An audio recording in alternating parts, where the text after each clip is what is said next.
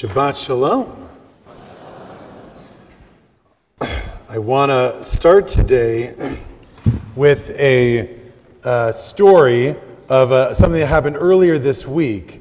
I was teaching a group of people from the synagogue a class one evening, and the topic that I really wanted to teach was some of the sort of ways in which the Hanukkah story has changed over the years and the way that our observance of it has changed over the years. And I'm going to tell you a little bit about it right now. And so if you were one of the 10 people who was there, then I apologize. You can go to, Kiddush Club or whatever for a minute and you'll come back. Okay?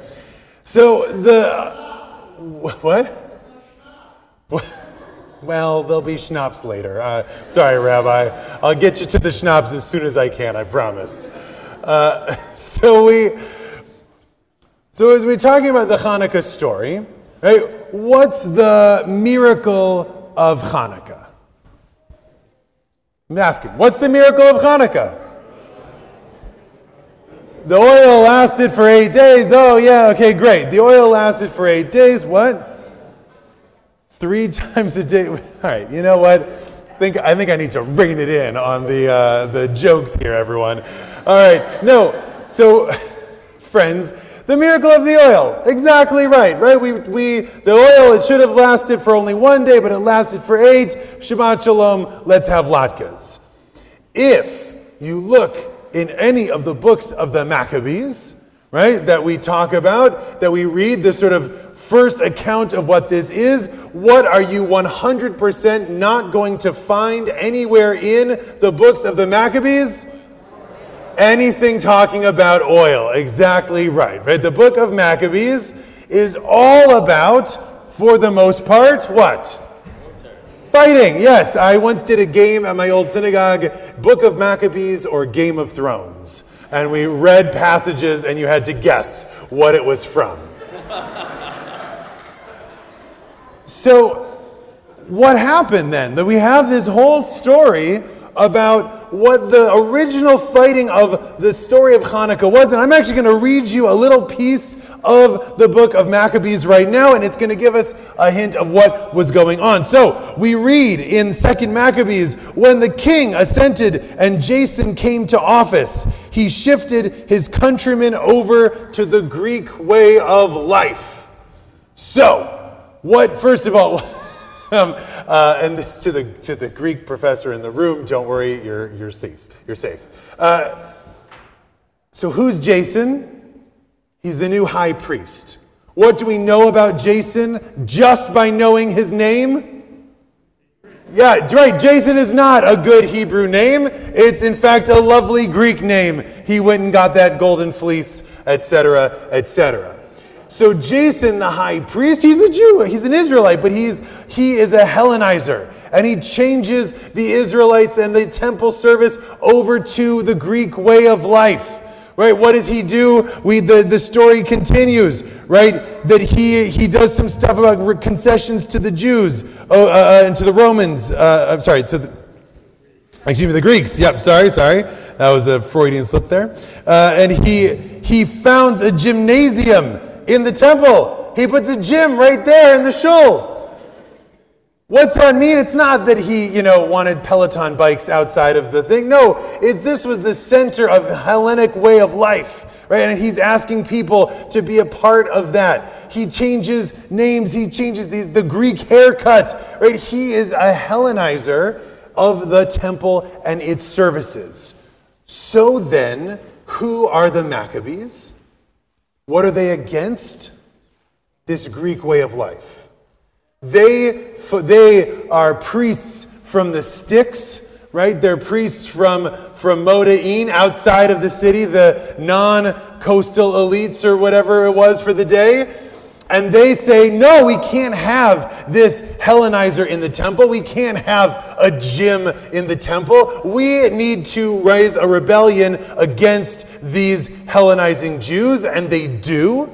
And so the original war that we're fighting in the story of Hanukkah is not As I read to the kids in the ECC yesterday afternoon, a story of Greek hoplites, from Athens coming in and saying that we can't be Jewish anymore, and then we rose up. It is a Jew versus Jew civil war of a Hellenizing forces versus those fundamentalists who say that we shouldn't Hellenize. And only once this war gets going do the non-Jewish leaders of the province step in and say, we got to stop this unrest that's going on. And if you're the Greek rulers, what side are you going to jump in on? Probably the Hellenizers who want to, change their names and wear your haircut. So that's where we get then the story coming in from there. And this miracle of the military victory is what we immortalize in our tefillah. If you read the Al Hanisim prayer, right, we are praying that the few were vanquished the many. Again, not because the Greek army was so numerous, but because it was a small faction within the Israelite nation against everybody else. Right? And this is the thing that we celebrate for years and years and years, and it isn't until the Talmud that the story of the oil shows up. And the Talmud starts to bring in this idea of the miracle of the oil. Why is it so important for the rabbis in the Talmud happening centuries later in Bavel to switch this miracle over to one of candles? There's a couple of reasons, I think. First of all, because what is completely not resonant to a small group of oppressed people living in diaspora? A military victory. To people who've known no military and don't know any power, it's not an important thing. Not only that, it's also probably not a great idea for a small group of people hanging out in one small suburb of, ancient Baghdad to once a year get together and be like, remember when we threw off the yoke of the non-Jews around us? Yay, let's all celebrate that. Probably isn't good PR for the Jews. But also it is a beautiful diaspora holiday to say that the miracle is that our people were able to light a small light that shone out in the darkness. And even though it was threatened to go out, thank God it did not. And so too we, small groups of Jews, wherever we are in Pumba, Nahar Da'ita, in Madison, Wisconsin, can light these candles wherever we are and know that that light and that flame can continue. So it becomes the diaspora way of observing this is to talk about the miracle of the oil. And really the military victory didn't come back into vogue in Jewish observance of Hanukkah until, take a guess at the year? 1948, exactly. When having a military and having armed resistance and armed Jews and strong Jews was important once again. And there's one other piece, by the way. So, sorry, before I get to that, so the idea that is at the core of Hanukkah is how involved with the non-Jewish world around us should we be? Is it okay for Jews to go study Greek? Is it okay for Jews to go to med school? Is it okay for Jews to live in the world around us in any way, shape, or form other than simply only with Jews, only for Jews, only doing Jewish things? And we come to something that is both ironic and perhaps somewhat uncomfortable when we think about this, because I imagine, though I'm not sure, that most of the people in this room would fall not on the Maccabean side of that question. The Maccabees who say, absolutely not, we cannot take anything foreign, any other kind of wisdom into our society whatsoever, and we will fight to make sure that that doesn't happen, is not probably where most of us with our secular degrees and our wonderful, I hope, jobs outside of the Jewish world, other than, me and a couple of us, would fall on this equation. It's also ironic because Hanukkah, of all of the holidays, is one of the most in dialogue with the customs of the non-Jews around us that we have.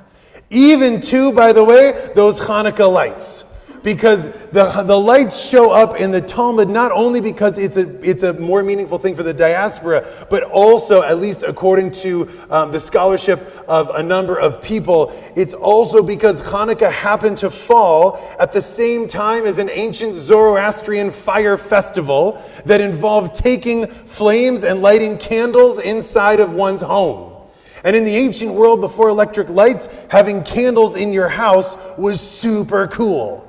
And so the ancient Jews are hanging out, having their Hanukkah celebration, where according to the Talmud at least, they're giving money for education, which is like, great, money for education, isn't that fun?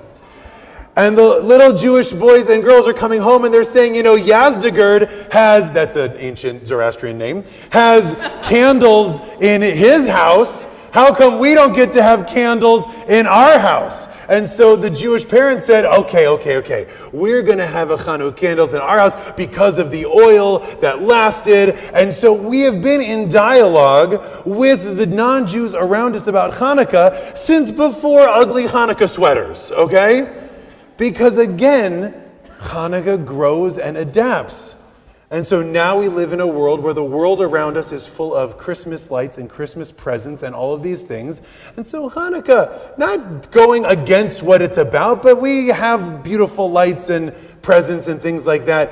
And that is following in the tradition of what observing this holiday has been for over 1,000 years. So, I taught all this last Monday night, Tuesday, something, I don't remember. And I thought it was super cool. Isn't it fun? And a couple of people in the class had an issue, and to their credit and my gratitude, made a meeting with me and said, we want to talk about the teaching that happened. And they came and sat in my office and said, Rabbi, very respectful and kind, everyone is welcome to do this if you have an issue with what I'm saying. Some of you are penciling in appointments right now. And they said, Rabbi, the world's on fire. The Jewish people are terrified. What's happening in Israel? What's happening all over this place? What's happening in college? And you're talking to us about ancient Zoroastrian fire lamps? Rabbi, come on. We need more than that right now. Rabbi, what are you doing? I actually believe the phrase was, Rabbi, you're better than that. And I said, I'm really happy about the compliment laden in that comment. And again, I was so thrilled and happy to hear this and to have this conversation, because what I said to them and what I'm now saying to all of you is, I understand the state of the world. And I think that this is one of the most important things that we can hear and remember right now. That we have been in dialogue with the non-Jews around us since the diaspora began, and it is the only thing that has kept us alive. Even before the diaspora, when we read the Parsha from this week, right, we are heading down into slavery in Egypt. There is famine in the land, and the only thing that saves the Bnei Yaakov from certain demise is the fact that one of them works for the Egyptian government and has a high position there. And that is what keeps us going, and it has been ever since. And so as we look at a world with unfortunately much more anti-Semitism in it than we thought there was and that there should be, the answer always cannot be to circle the wagons, to cut ourselves off, to just try to turn everyone else away and shut everyone else down. We are not large enough or strong enough to make that work. We have to engage, as our people have for thousands of years, with the world around us, to continue to have those conversations, to let the flow of ideas and practice happen, to invite people over to light Hanukkah candles with us, and then they can say, oh, this is what we do at our winter festival, and we say, oh, that's cool, and we can continue to grow in our practice and in our connection to the community around us. That is what is required of us today. And it's not just assimilationism or anything like that. We have to be strong in our knowledge of who we are. We have to be strong in our knowledge of our rituals, of our customs, of our beliefs, because that's what we need to hold strongly and clearly as we continue to talk to the world around us. The question I want to pose to you is, do we really need Maccabees right now? I don't think the answer is yes. I don't think we need zealots out fighting. I don't think we need to throw everyone else out. I think that we need not a Maccabee, but we need the rabbinic Jews. We need the Jews who for thousands of years have struggled to be who they are in a world full of non-Jews, and to keep that little candle of our soul afire, to keep it lit so that we can continue to be who we are even as we grow and adapt into the soil in which we find ourselves in any one place. Because that's how our people have been so successful for millennia, and that's how we are going to continue, that we can survive and stay through all of this. To not cut others off, but invite others in. I charge us with that as we observe our Hanukkah this year, to proudly place a Chanukiah in the window to say who we are as we invite others to celebrate with us. Shabbat Shalom.